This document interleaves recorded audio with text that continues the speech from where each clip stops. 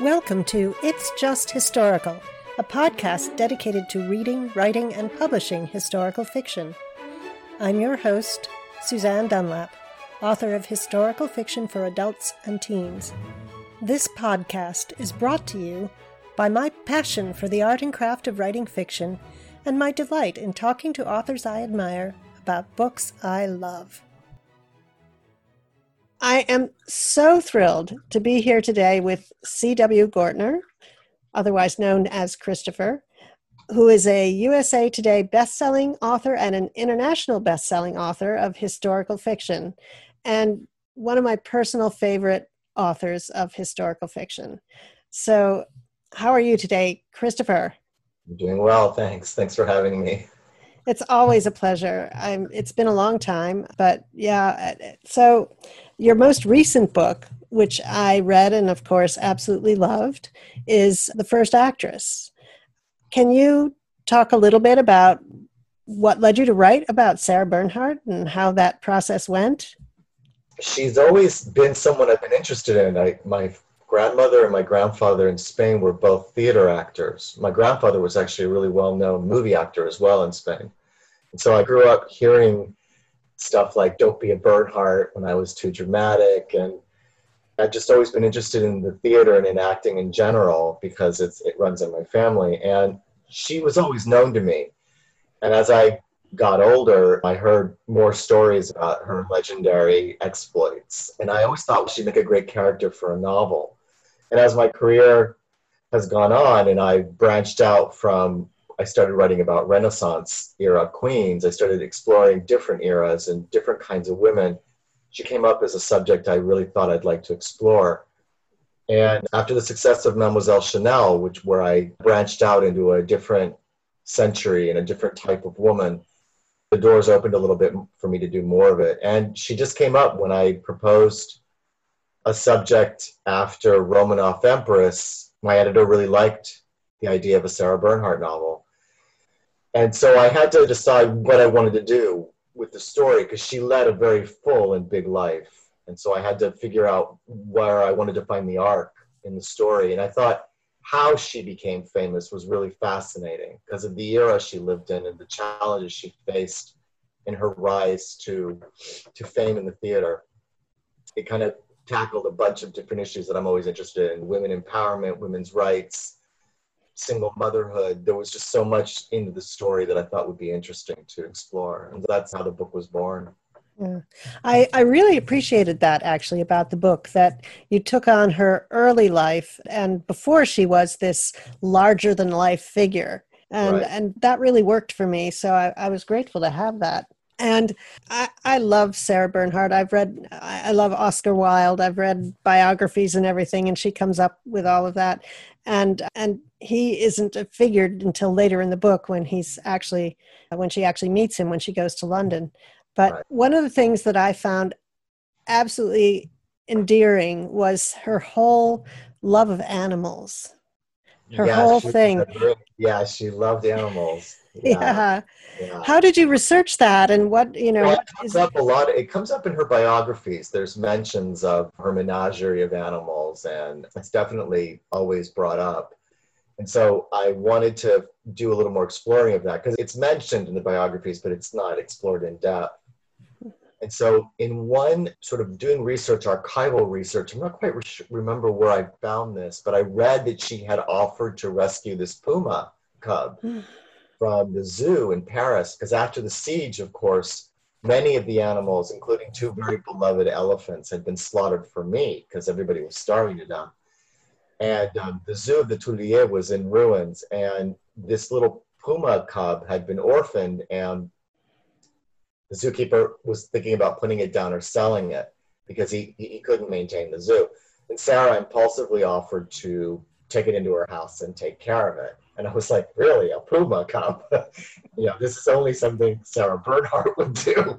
Yeah. And so she did this, and she had this puma. And I thought, wow, what a great anecdote for the book. I couldn't find out more than that. I don't know how the puma ended up, but the puma features in the book. And then I also read that when she was in London, she bought this cheetah out of this guy was an exotic breeder, and she let it loose in Hyde Park to go hunting. I was like, really? And she actually got a citation for it, Yeah. from the police. So I was like, wow.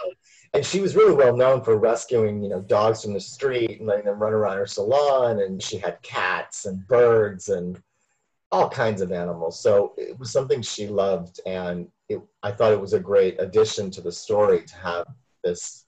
I think a lot of it, she had a very difficult childhood and a difficult relationship with her family. And so I think animals gave her that sort of unconditional sense of family that she always was seeking in her life.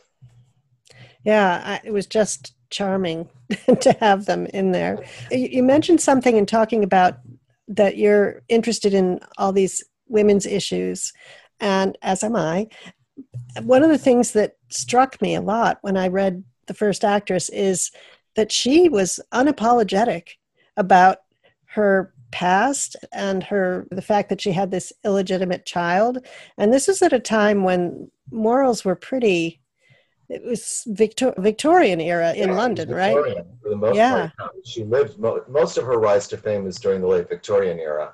Mm-hmm. First of all, she was very unconventional.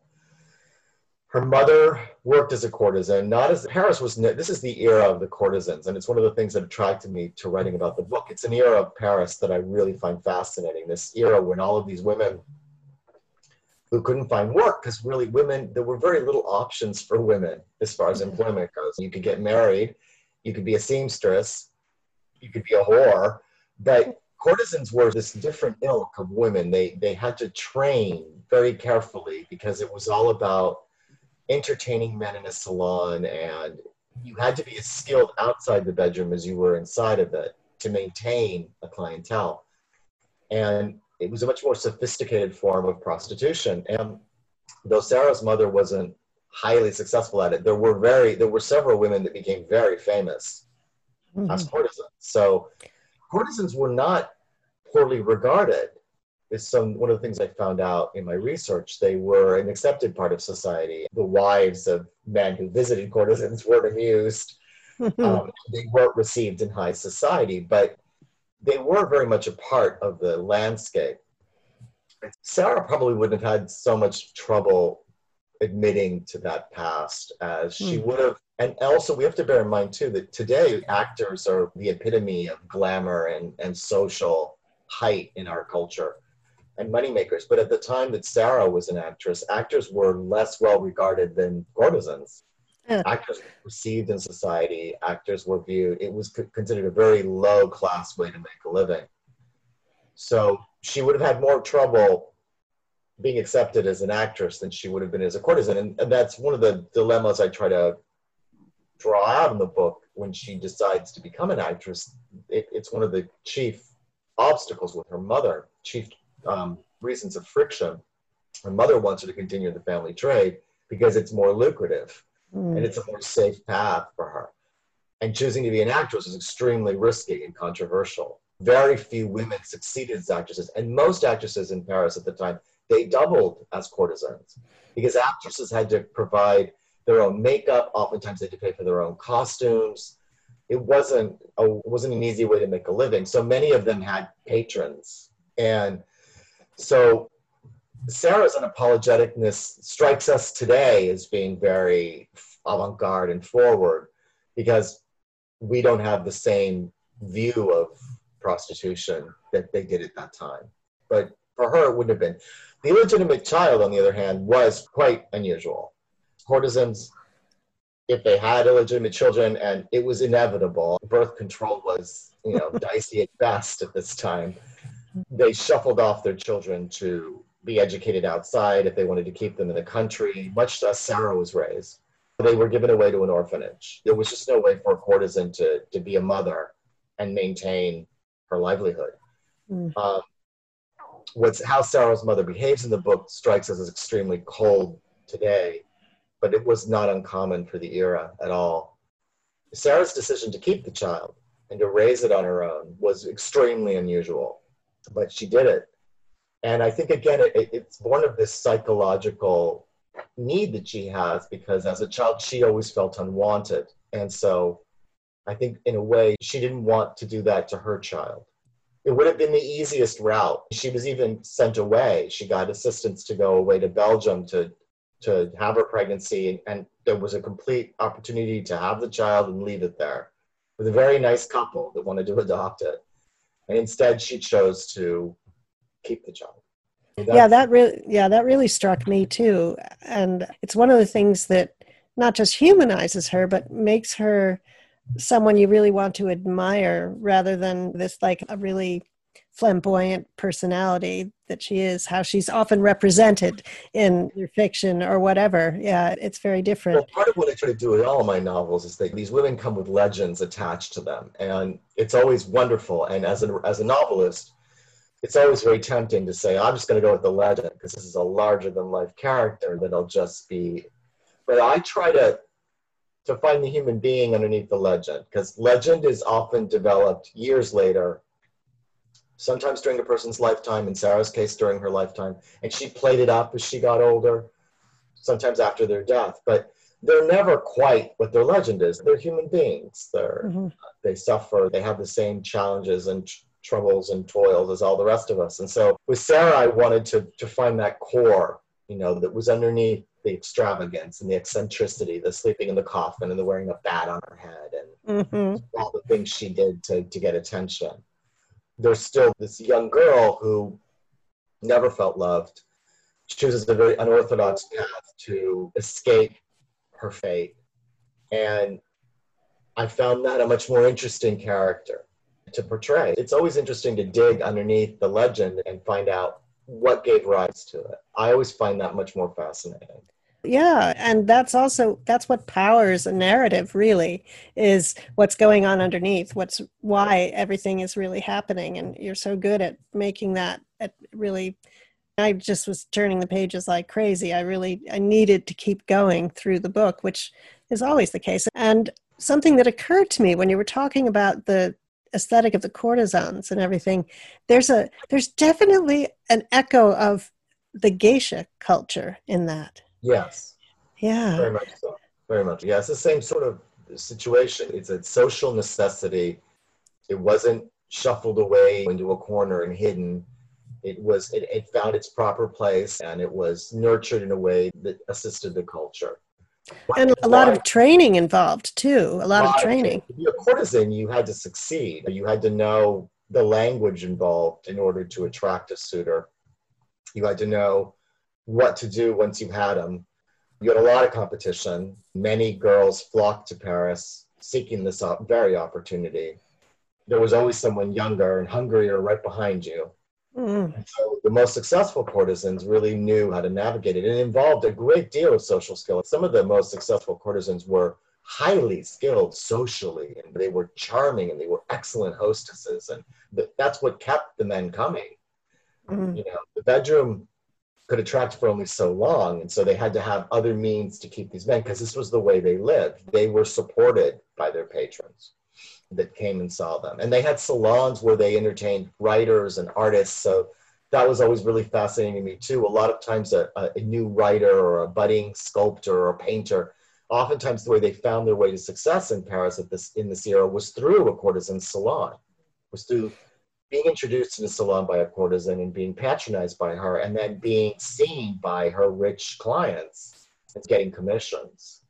Right, yeah. Someone like Alexander Dumas, who's so famous to us for the novels The Count of Monte Cristo or The Hunchback of Notre Dame, he was well known for patronizing courtesans throughout his life and was a client of Sarah's mother. Which is how he gets to know Sarah. Yes. So what was your favorite thing you learned when you were researching Sarah Bernhardt for this book? Let me see. It's always hard to pick one favorite thing. Well, name a couple then. Yeah. With some characters, I write about a novel. I always say this in my interviews. It's never about my judgment of the character. The moment I start judging a character, then the novel ceases to be about her and it starts to be about my judgment. And some characters I like more than others. Just they're more like me. Sarah and I really got along. I loved her love of animals. I share that very deeply. And most of the characters I write about animals show up in the book. Because they usually, I find, not that I'm deliberately looking for a character that loves animals, but somehow it always comes up, that particular character likes animals. I loved her. My favorite thing about her was her not caring what people thought, sort of her daring to be herself, even when she was being told it was too much. It's too extravagant. The way she dressed, the way she presented herself, that tenacity, that adherence to her vision of herself was something I really loved. It was my favorite thing about her. I didn't know that so much of what we know about Sarah Bernhardt today, the legend, it was self-created. And she deliberately built this image of herself, but it also wasn't calculating. It was innate in her. She was a really talented painter. She was a very talented sculptress. She could have gone in any number of directions. Clearly, she got hit with the pretty stick as far as artistic talent goes. She had today her sculptures are still exhibited. Some of her paintings are seen. And yet, she chose this difficult path, which was on the stage, and yet none of it is cultivated. It's all innate. She's going with her gut. And in many chances, she stumbles and she falls, but she gets right back up. And I think that was my favorite thing about her, that this isn't someone who set out, this is how I'm going to portray myself in order to get this way. She stumbles her way towards it. And I always love that when someone stays true to themselves and finds success. And that was, I think, my favorite thing about her was her tenacity. Yeah. Yeah. And she seemed so genuine in terms of her kind of evolving sexuality, and the fact that she portrayed Hamlet, right? Didn't she? Right, actually? yes, Yeah. Which is like the opposite of, unless you're doing a trouser role in an English pantomime or something like that, is the opposite of what originally happened. Would have been Juliet, would have been a man, or something like that. She was really good at playing men. She found her first success on the stage playing a minstrel in a small, unknown one-act play that just became incredibly successful, playing a Florentine minstrel. And later on, years later, she debuted Hamlet on the stage in London. It was very successful. Yeah, she must have done did she do Hamlet in English or French? She did Hamlet in French. She always performed in French. She never spoke English very well. When she came to America to perform, it was always in French, and audiences went nuts for her anyway. And this was before the era of subtitles and all that. Right. I never was really good with languages. That's what I always love when I hear people talk about her. I'm like, she's very French, and she was innately French in everything she did. It's so interesting because outside of France, that people have adopted her internationally. It's so interesting because the history of Shakespeare in France, one of the first things that happened was the English actress Harriet Smithson came over and performed Shakespeare in English, and audiences went wild, even though they didn't understand exactly what she was saying. So it's this strange, it's always fascinated me, that thing about watching an actor perform in a language you don't actually understand. It reminds me of, I saw Kurosawa's The Guide on TV when I was in Sweden in Japanese with Swedish subtitles.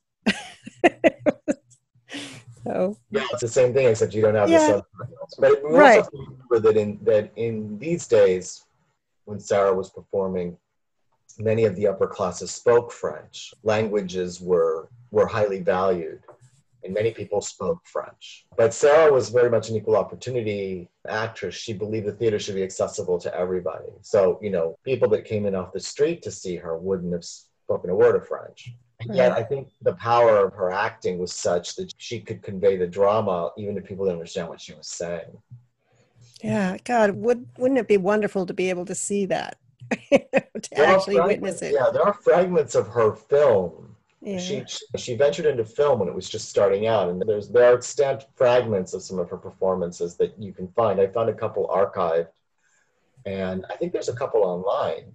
I think I've seen them, but somehow that it doesn't really, obviously. It doesn't really capture her because it's filmed, and it's very mannered, and it's very, very early filming.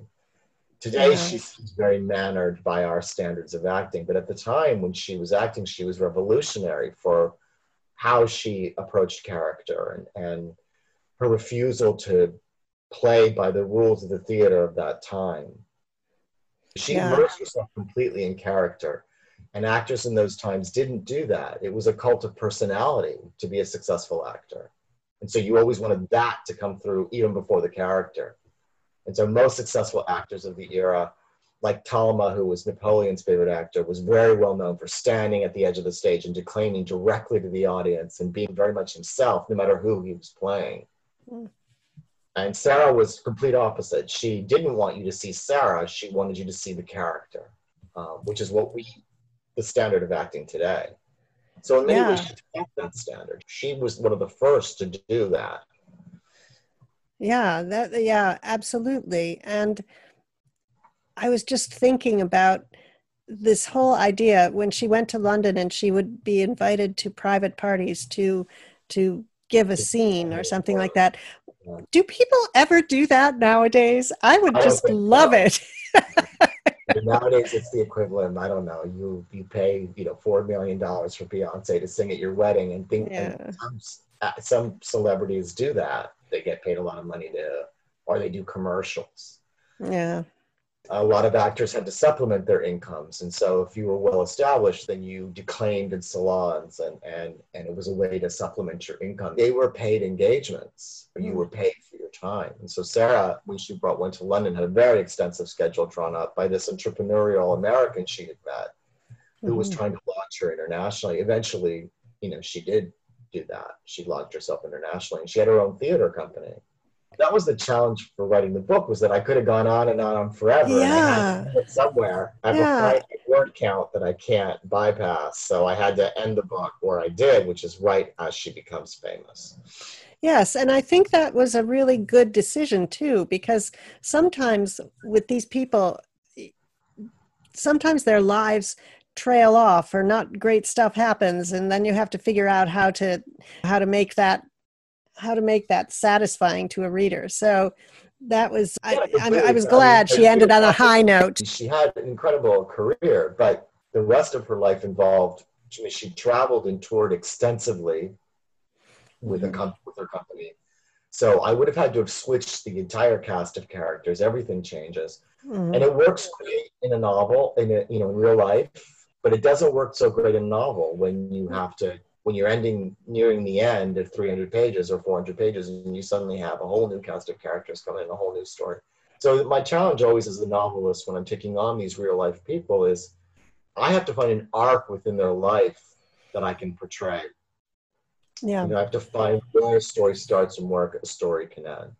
And with Sarah, the arc most naturally seemed to be at that point. I could have also just as easily have started once she was famous and then followed her through her tours, but you would miss all the stuff that makes her who she is. And I'm always interested in how someone becomes who they eventually are. Yeah. And that's what I explore in my books. Yes, it works. It definitely works. Something that I really thought was very clever and really good is that that period in during the siege, when there's battles going on and everything, that could have been this big, huge part of the book. It's the action and the thing, but it was a comparatively small part, and I liked that so much because we got through that and understood the import of it and how it affected her. But you really stayed focused on her rather than getting distracted by all the interesting historical stuff that was going on. The 1870 siege of Paris by the Prussians was brutal, and they underwent 9 months of privation. They were blockaded. People starved to death, literally starved to death. And I read accounts of people tearing the bark off the trees to eat because there was nothing to eat. I mentioned the elephants being slaughtered. And Sarah elected to stay in Paris when everybody had fled and convert the theater where she had been headlining into an infirmary for wounded soldiers. And it made her a patriotic symbol in France. For all her life, she was viewed as an extreme patriot because she stayed put. And this is the end of the Napoleonic era. This is the last Napoleon to sit on the imperial throne. France never has an emperor after this. Mm-hmm. So she witnesses this end of an era. And it also marks a change in her own life in that when the siege is over, she has to rebuild everything she had built before. The theaters were decimated. The populace was impoverished. There was a new government. No one kind of knew what Paris was in ruins. You know, many of Haussmann's, Napoleon's chief architect Haussmann, who's redesigned the Paris that we still see today, they rebuilt it. They fixed it. But much of what he had done was ruined by the siege. They were shooting cannon into the city. Mm-hmm. Yeah. So what I really wanted to focus on was the transition. This is a transitional era for Sarah. She finds a cause that's higher than herself, which is this infirmary. She survives this horrific siege and experiences hunger and privation, which I show in the book. And then she has to come out of this and figure out a way to get back on track. And she has a family to support. What's interesting is that she has her son, she has her sister, she has her mother, who, despite their very antagonistic relationship, Sarah never turned her back on her family. And so the siege I couldn't get distracted by everything I could have been distracted by. I had to stay very focused on how things directly affect Sarah and how it propels her forward, because it is a turning point for her. She also discovers, I think, in that moment that she has far more resilience than she thinks she might have had. Mm-hmm. It gives her this purpose beyond herself. Yeah. No, yeah, it was all very skillfully done, of course. So, pivoting a little bit, first of all, let's find out, how are you doing in terms of your writing and everything during this strange time of our lives? What's your writing day like? Yeah, I'm under contract, so I have a book to deliver. I'm finding it oddly difficult to stay inspired because it's just so dreadful out there. And so a lot of times what happens is you're trying to get focused on this woman from the past and her story, and you ask yourself, how can this matter right now with so much going on? And so it's been tough. It's been tough. The seclusion's not unusual for me. I'm a writer. Being at home working is not, I haven't noticed the quarantine. But it hasn't affected me that badly. But it has done something to my creativity in the sense that I find myself having to take more breaks and let the book steep longer than I usually would, as I try to find my way through what's going on currently and then putting that aside so that I can get back into the story that I'm working on. Yeah, I've heard things like that from other writers too, who it's the same, but it's different. Well, it's very different because you're very aware of what's going on outside. We have a national political situation that's very tense, and you have a global pandemic. It's brought up a lot of issues for me. I lived through the AIDS epidemic, so to see another pandemic happening in my lifetime is weird.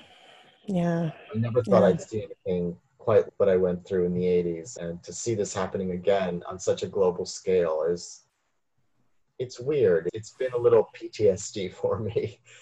Yeah, I could see that, how it would be. Yeah, it just brings up these issues of mortality and the fragility of our society, about how one little virus can just throw everything into chaos so quickly. Yeah. And then it'll all go back to the way it was, and people will forget the lessons we've learned. Right. Well, with this situation, that's the one thing I've been feeling, is that we're not going to go back to the way we were. It's gonna bring a marked change, I think.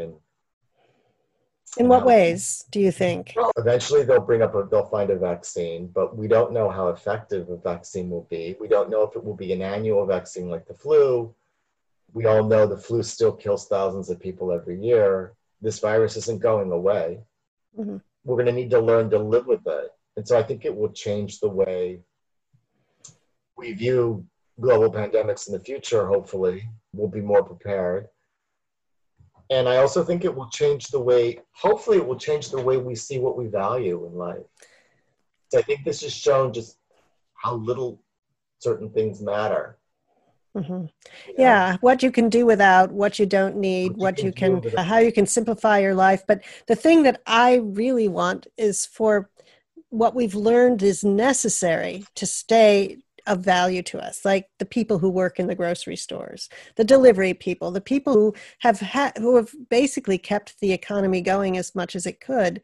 I right. worry that we're just going to subside back and let them all fall into the background, and the teachers, all that sort of thing. That's my worry. But Yeah. Time will tell. It's definitely a very, it's a time of upheaval. It's a time of reckoning for the human race on many yeah, levels. I yeah, mean, watching just how some areas of the planet have flourished in our absence, yes, yeah. that in itself is something to say, wow, when we stop flying so much and driving so much and polluting so much, look how quickly nature comes back. I've always been very concerned about the climate and the environment. My whole life, I've Hmm. been very much an animal lover and a supporter of the natural world. So to me, I'm hoping that's a lesson we take forward, that the planet is not irrevocably broken. There are ways to fix what's happening or to make things less catastrophic. But if we Right. continue on the path that we've been on, the virus is one thing, but watching what's happened when we stop doing all the things we do to the planet and how quickly it can recover, that's a lesson we shouldn't forget, because From your lips, as they say.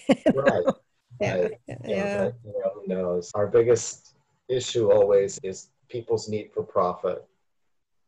yeah, yep. So, on that uncheerful note, let's switch a little bit to something else, which is you're working on another novel. Yeah. And when is that? When will we be able? When is that sort of due? Well, the manuscript is due in December of 2021. So it's 2020 this year. Mhm. I don't know if I'm going to make the deadline. It's looking Mm. dicey right now. Mm. Um, if I make the deadline, I was told publication would be in the fall of 2021. But having had a novel released in the middle of the pandemic, I'm not overly eager to go through that again. You put a lot Mm. of time and effort into writing a book, and it's a huge endeavor, and then comes out and it's not in stores and people can't get it in stores, and you can't do anything. You can't do events, you can't do anything to promote the book. It's really disappointing. So I'm going to work, as hard as I can to make my deadline, and then we'll see where it goes. If everything goes as scheduled sometime in 2021, everything is subject to change because Yeah. publishing people haven't even gotten back to work in publishing, and now they're saying no one's going back to the office before next year. Everything could be delayed. Mm. I just don't know. Right now I have no clear, and my most important and my primary goal is just to deliver the book I want to deliver, Yeah. deliver the best manuscript I can deliver. Yeah. Yeah. So if it So, takes a little bit longer, it's going to take a little bit longer. I've been really good about keeping my deadlines. I don't think I've ever missed a deadline in my entire career. mm. If it's needed to make the book better, then I'm going well. I'm writing about Jenny Churchill, the mother of Winston, Oh, nice. Yeah. Jenny Jerome. And she was from Brooklyn, right? Yes, that's my first American character. Yeah. She spent most of her life in England. She has a very full life. And in this particular novel, there was no way to carve out an arc. No matter how I approached her, I had to do her full life Yeah. in order to Yeah. get everything. I haven't done a full life in a book since Catherine de Medici, I think, was the last time Oh, I covered right. a full character's life. And Yeah. so, I look to my right, and the book is on my bookshelf. Catherine de Medici. Yeah. and it's much more challenging, first of all, because publishers want shorter and shorter books. The word counts are very stringent. You're not given more than what you're allotted. They want them shorter because people's attention spans are apparently decreasing. And Mm. I have a full life to cover, and she had a very full life. And so oftentimes with all of my novels, my biggest challenge is always it's not what to include, it's what not to include. Yes, yes. And that was when, I think it was Anne Easter Smith, when I interviewed her, she had that great little line that said that we as historical novelists have to know everything so that we can figure out what we have to leave out. Exactly. First of all, the research for this novel's been intense. I've had to delve into all kinds of areas. It's very much in the era I've been working in lately. I've been working in the late 19th century. My last 3 novels, including this one, will be in the late 19th century. So Romanov Empress and Sarah Bernhardt and the Jenny Churchill book are all women of this era. They're all contemporaries of each other. They're vastly different. One was a Russian empress, one was a French actress. Jenny's an American socialite who marries into the British aristocracy. Yeah, absolutely. Yeah, I'll be very excited when that book is out, I'm sure. But I can't endorse you enough as a historical novelist. It's really great to have such strong people in this genre, which I absolutely love.